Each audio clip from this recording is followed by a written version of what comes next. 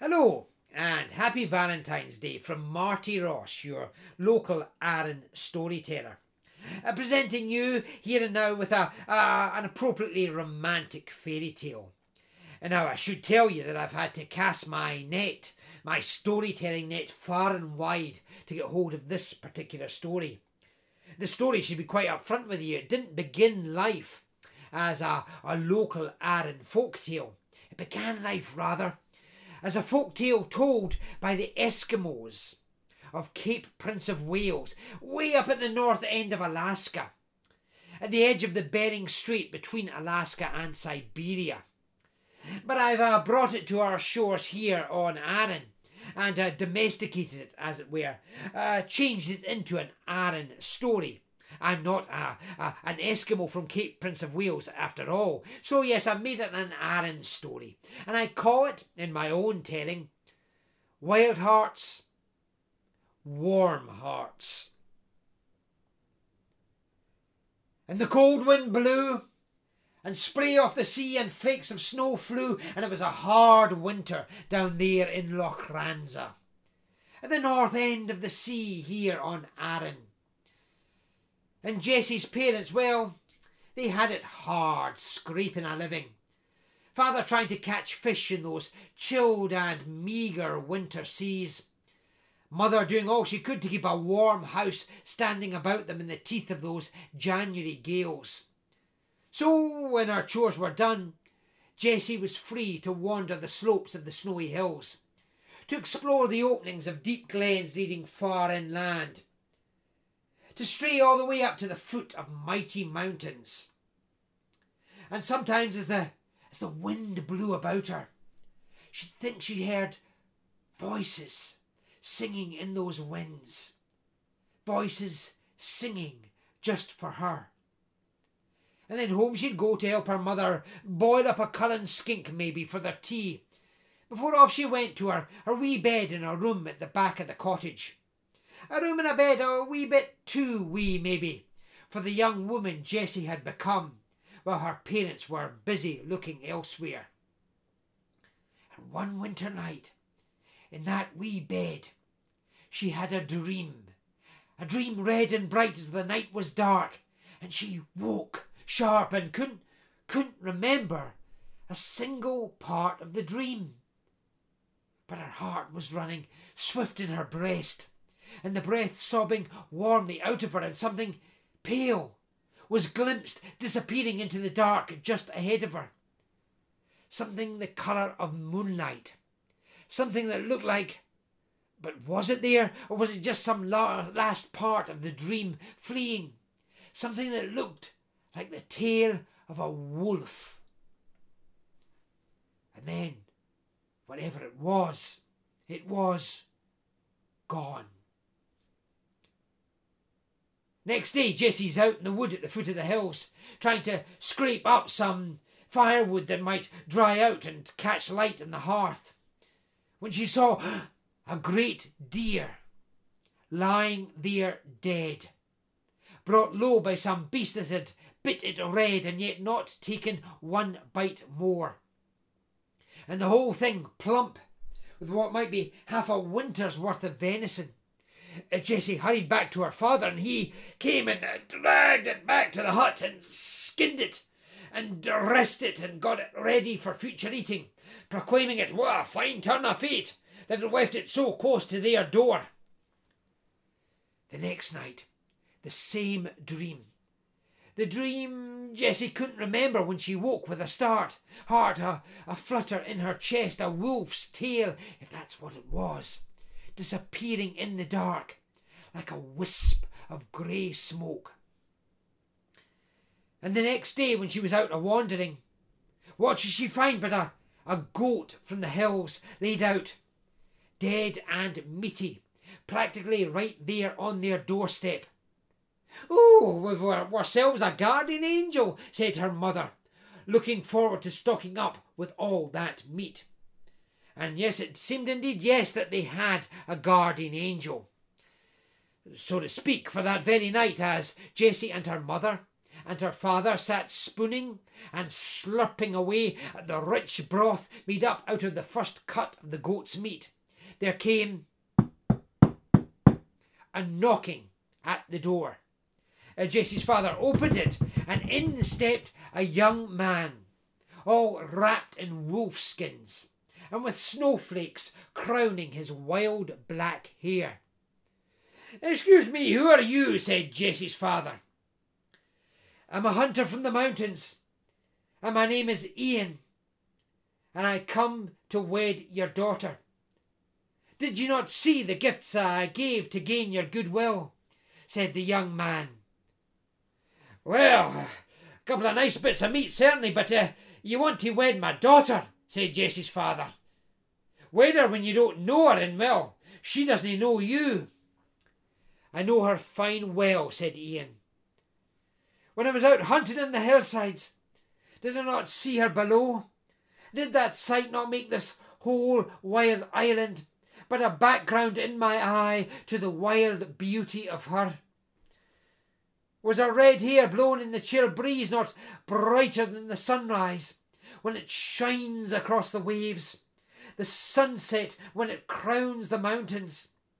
Was the song I heard her sing to herself not a finer music than the call of eagles round the mountain peaks, the chorus of the wolves in the snowy night, the wash of the waves on the shingle?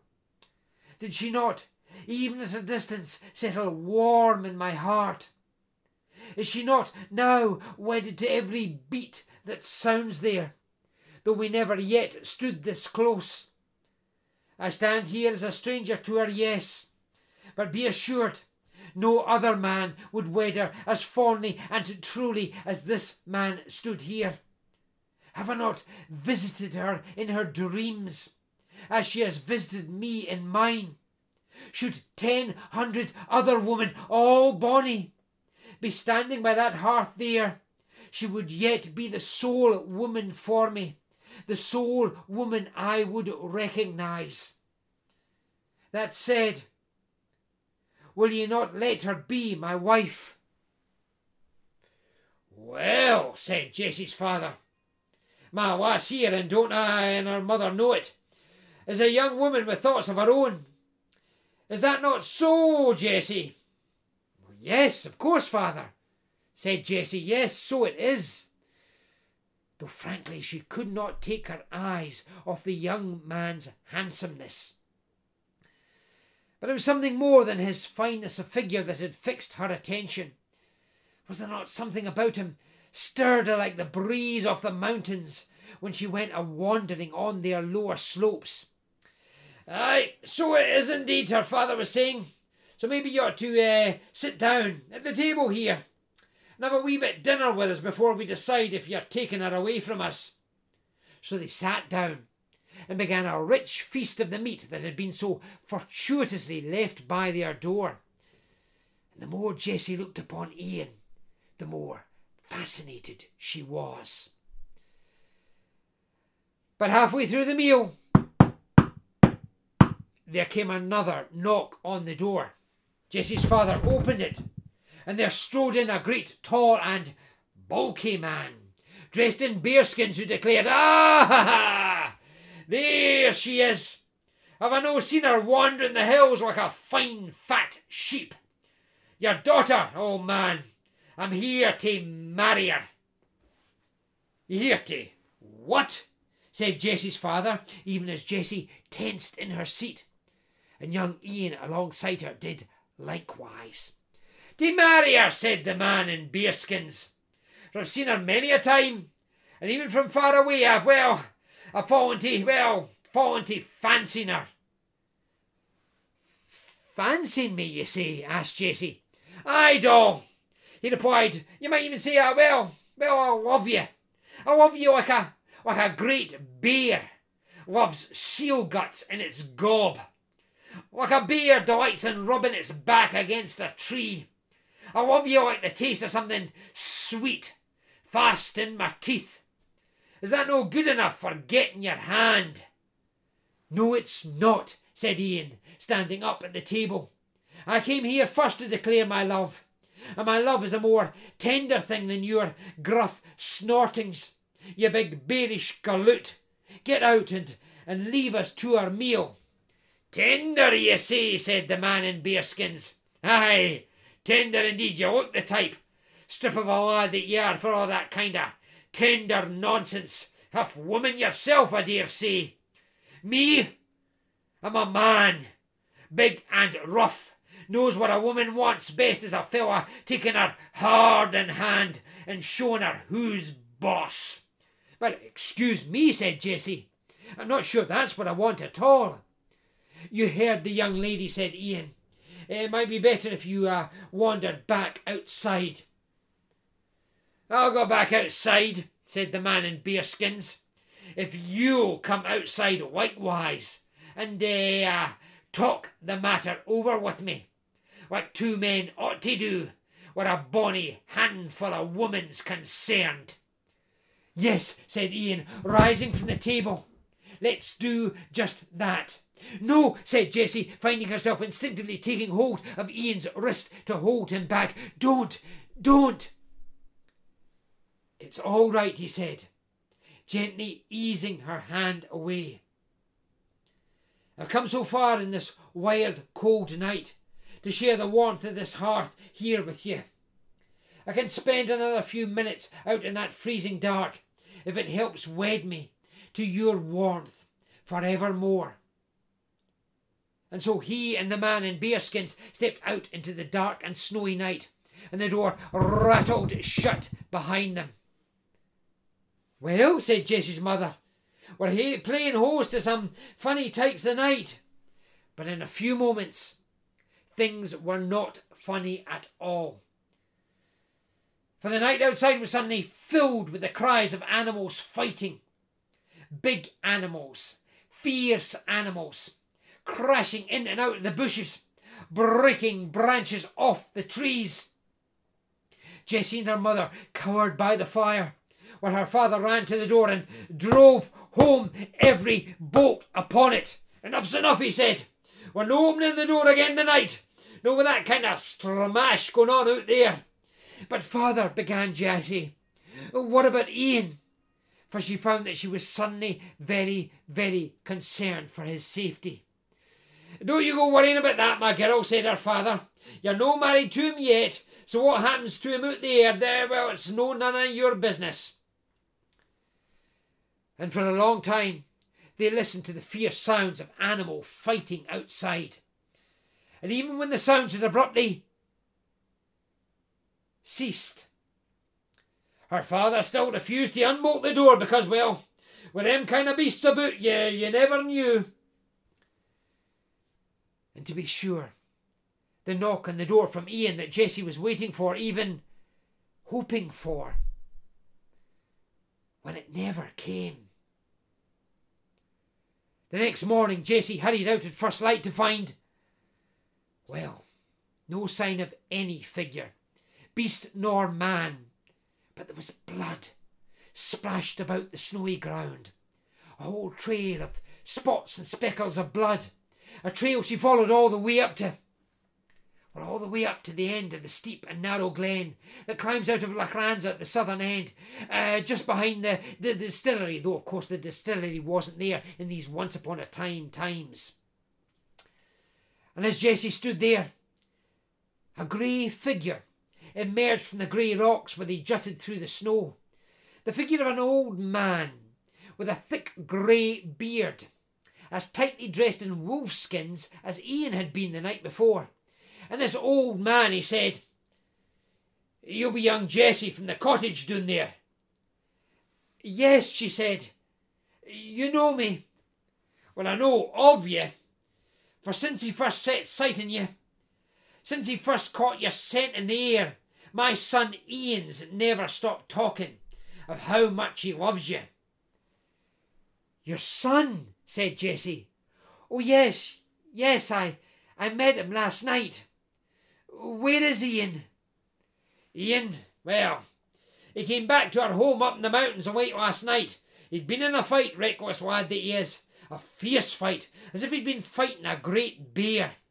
For he came home with many a sore wound." What, he's hurt, gasped Jessie. More than hurt. That boy of mine, he feels he let himself down, fighting like a beast in earshot of you, the woman he loves. Feels you can never love him after hearing him make a noise and a mess like that. So home he came, tail between his legs and oh. Well, he's not so bad hurt, and he wouldn't be if he took the medicine we brewed up for him. But he willna take that medicine, for without you he sees no point in living. Then you must take me to him, said Jessie. Take me to him so I can let him know that, well, why hide it? I've fallen for him like he's fallen for me. If I tell him that, we can help him, surely. Aye, I hoped you'd say that. All right, lass, climb on my back. Oh, on your back, she said. It's a long, steep way up into these steep, snowy mountain passes. You'll get there easier if you let me carry you up there. Up you get, girl, on my back, and off we'll go. So she climbed up on the old man's back, and he dropped curiously onto all fours. And in no time at all they were speeding up the slope faster than you'd have thought any old man had it in him to crawl. To crawl? Well, it was more like he was running on swift, slender legs. And on those legs he carried her all the way up to a high cave in the high mountains. And in that cave, as Jessie climbed off the old man's back, she saw Ian. Yes. There he lay on a bed of furs, his wounds bandaged with strips of hide, looking sick and weary, at least until he saw her stepping before him, at which a kind of pale brightness started up in his features. You came, he breathed. Yes, she said. I came because though I only met you face to face this last night gone, when I faced you, I knew you breathed with the pulse of everything I love here on this wild, wild island. I love you already as you love me, and loving you, I ask you to live. And he took her hand, and he took the medicine his father had boiled up, and in no time at all he was up on his feet and well and showing Jessie the craggy wonders of the remote mountains among which he lived. They decided that yes, they would marry, and she would be happy to make a home with him up here amid all this wild beauty. But there was a problem. For up in those high mountain passes there lurked a glaistig, a boglish woman with the horns of a goat and more hair sprouting from the warts on her face than was wholly becoming. And this glaistig, she'd had her yellow, watery eyes on young Ian for some while, only for him to spurn her every advance. And now to see him getting all cosy and hand in hand with some chit of a girl from doon Loch Ranza way, well, the glaistig had a plan. Retreating into her own cave, she boiled up a great cauldron full of, well, you know, the usual sort of thing. Bat's blood, hog's livers, the juice from all manner of poisonous plants. And one day, when the glaistig saw Jessie wandering by, stretching her legs, taking the air on the mountain track just below, the glaistig crept from her cave and, well, she dumped half the contents of the cauldron over poor Jessie, and she drank the other half herself in a single lusty gulp. No sooner had Jessie recovered from the shocked gasp she vented as the slimy, lukewarm fluid dropped about her than she felt something strange happening to her, an itchy, creepy, crawly sensation all over her skin. She looked down at her arms, at her hands. What had happened to them that they were becoming so wrinkly and warty with great long-nailed claws where her fingers should be. And oh, she had the same feeling all over her face. Feeling about it best she could with those claws, she felt hairy warts sprouting from her broadening face, and worse, great ribbed goat horns sprouting from her forehead. She heard laughter, ha ha ha, up above her. She looked up. Was that a mirror she saw up there, showing her her own figure stood up on that rock? But then that figure which was the very image of her, threw back its head and let out a shrill laughter that certainly wasn't any laugh of hers. Ha ha ha! Don't you see, called that figure that looked just like her, I've stolen your shape, and you're stuck now with my shape. I look like you, and you look just like me. And let's see which of the two of us young Ian wants to marry now. Ha ha! And Jessie spotted a great puddle among the rocks nearby.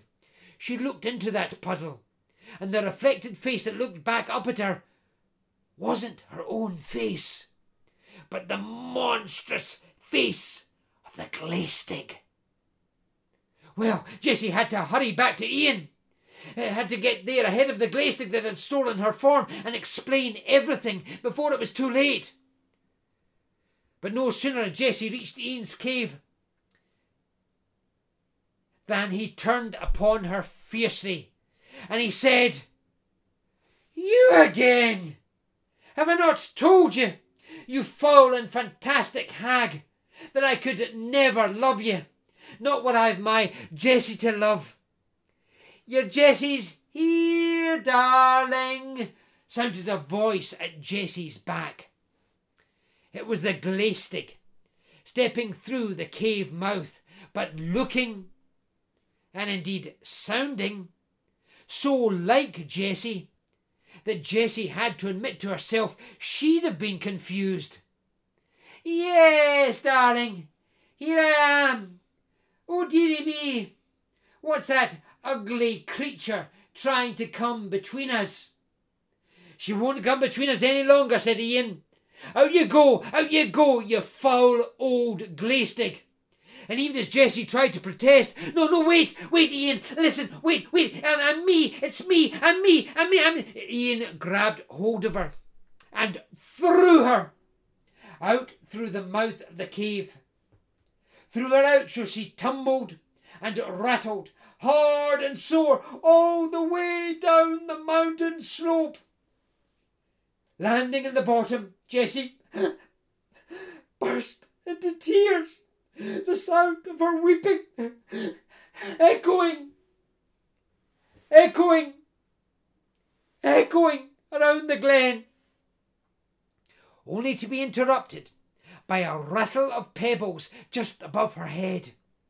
She looked up with a start, for it seemed to be that self-same ugly Glaistig, back in Glaistig form, descending towards her.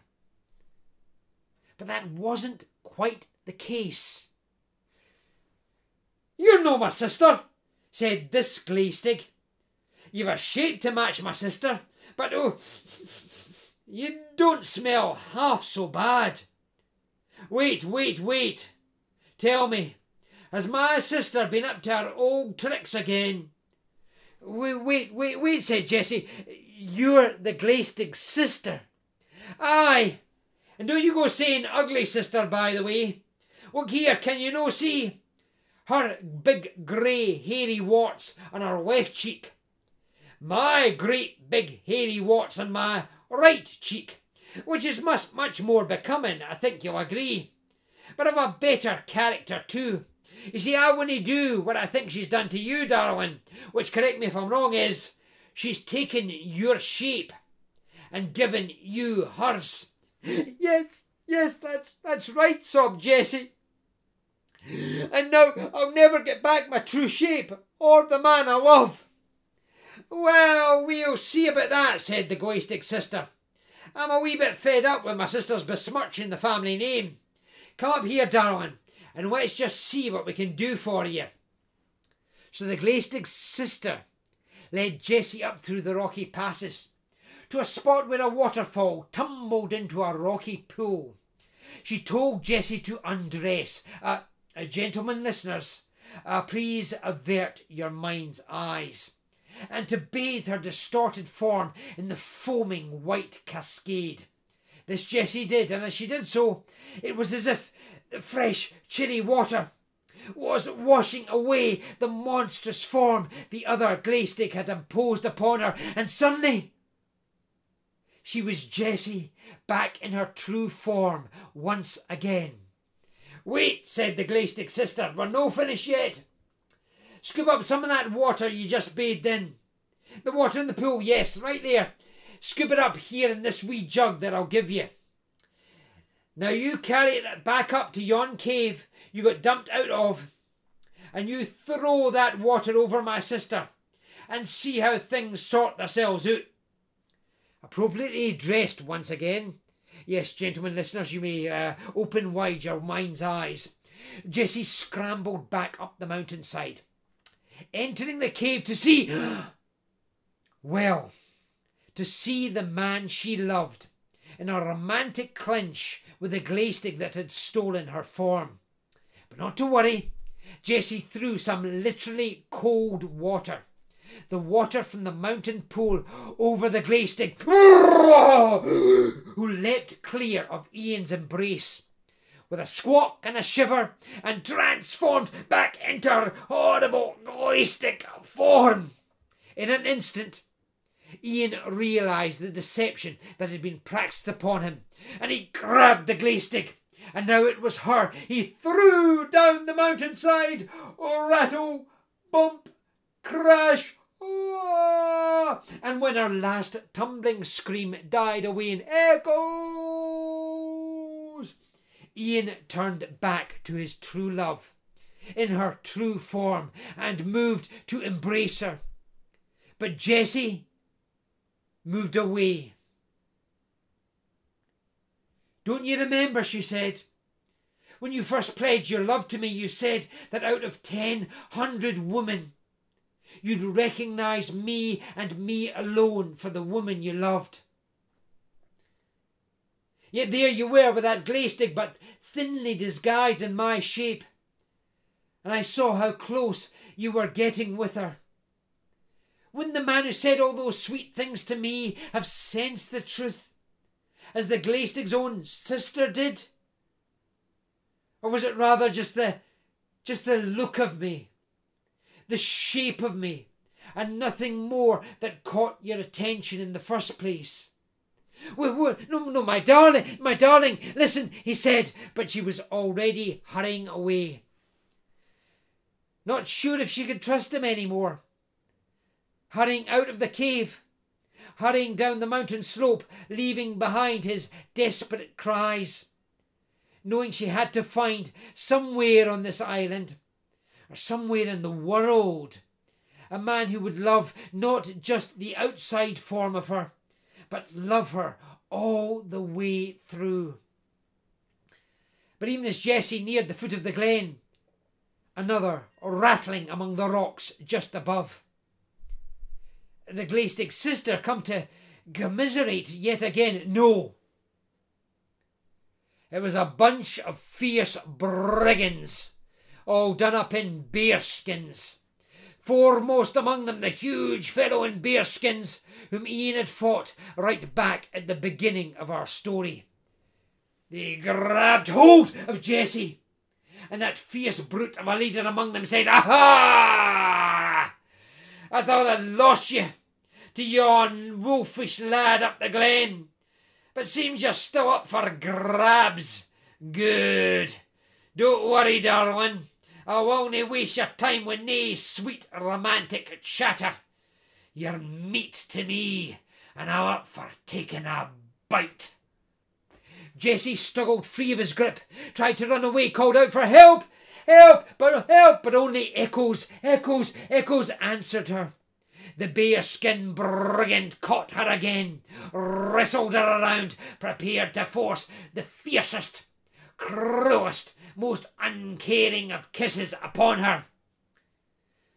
So Jessie put her knee where it would do the most damage. Oh! And as he gasped out his discomfort, Jessie ran on again. But the bearskin fiends were close behind. But then... oh! A great howling cry resounded. And suddenly Ian was there, leaping down and taking on the brigands in fierce combat.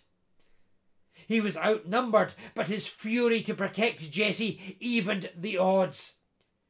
Even so, Jessie had to help, grabbing stones from the hillside and hurling them at the bandits until they all ran away. And as they ran, Jessie asked, "How did you know to come? How did you know I was in trouble?" "Because up in my cave, far up in the mountains, my heart quickened suddenly, and the breath caught in my breast," he said. "Because you're more, so much more than a shape, a form, a beautiful face to me, which is why I was so uncomfortable.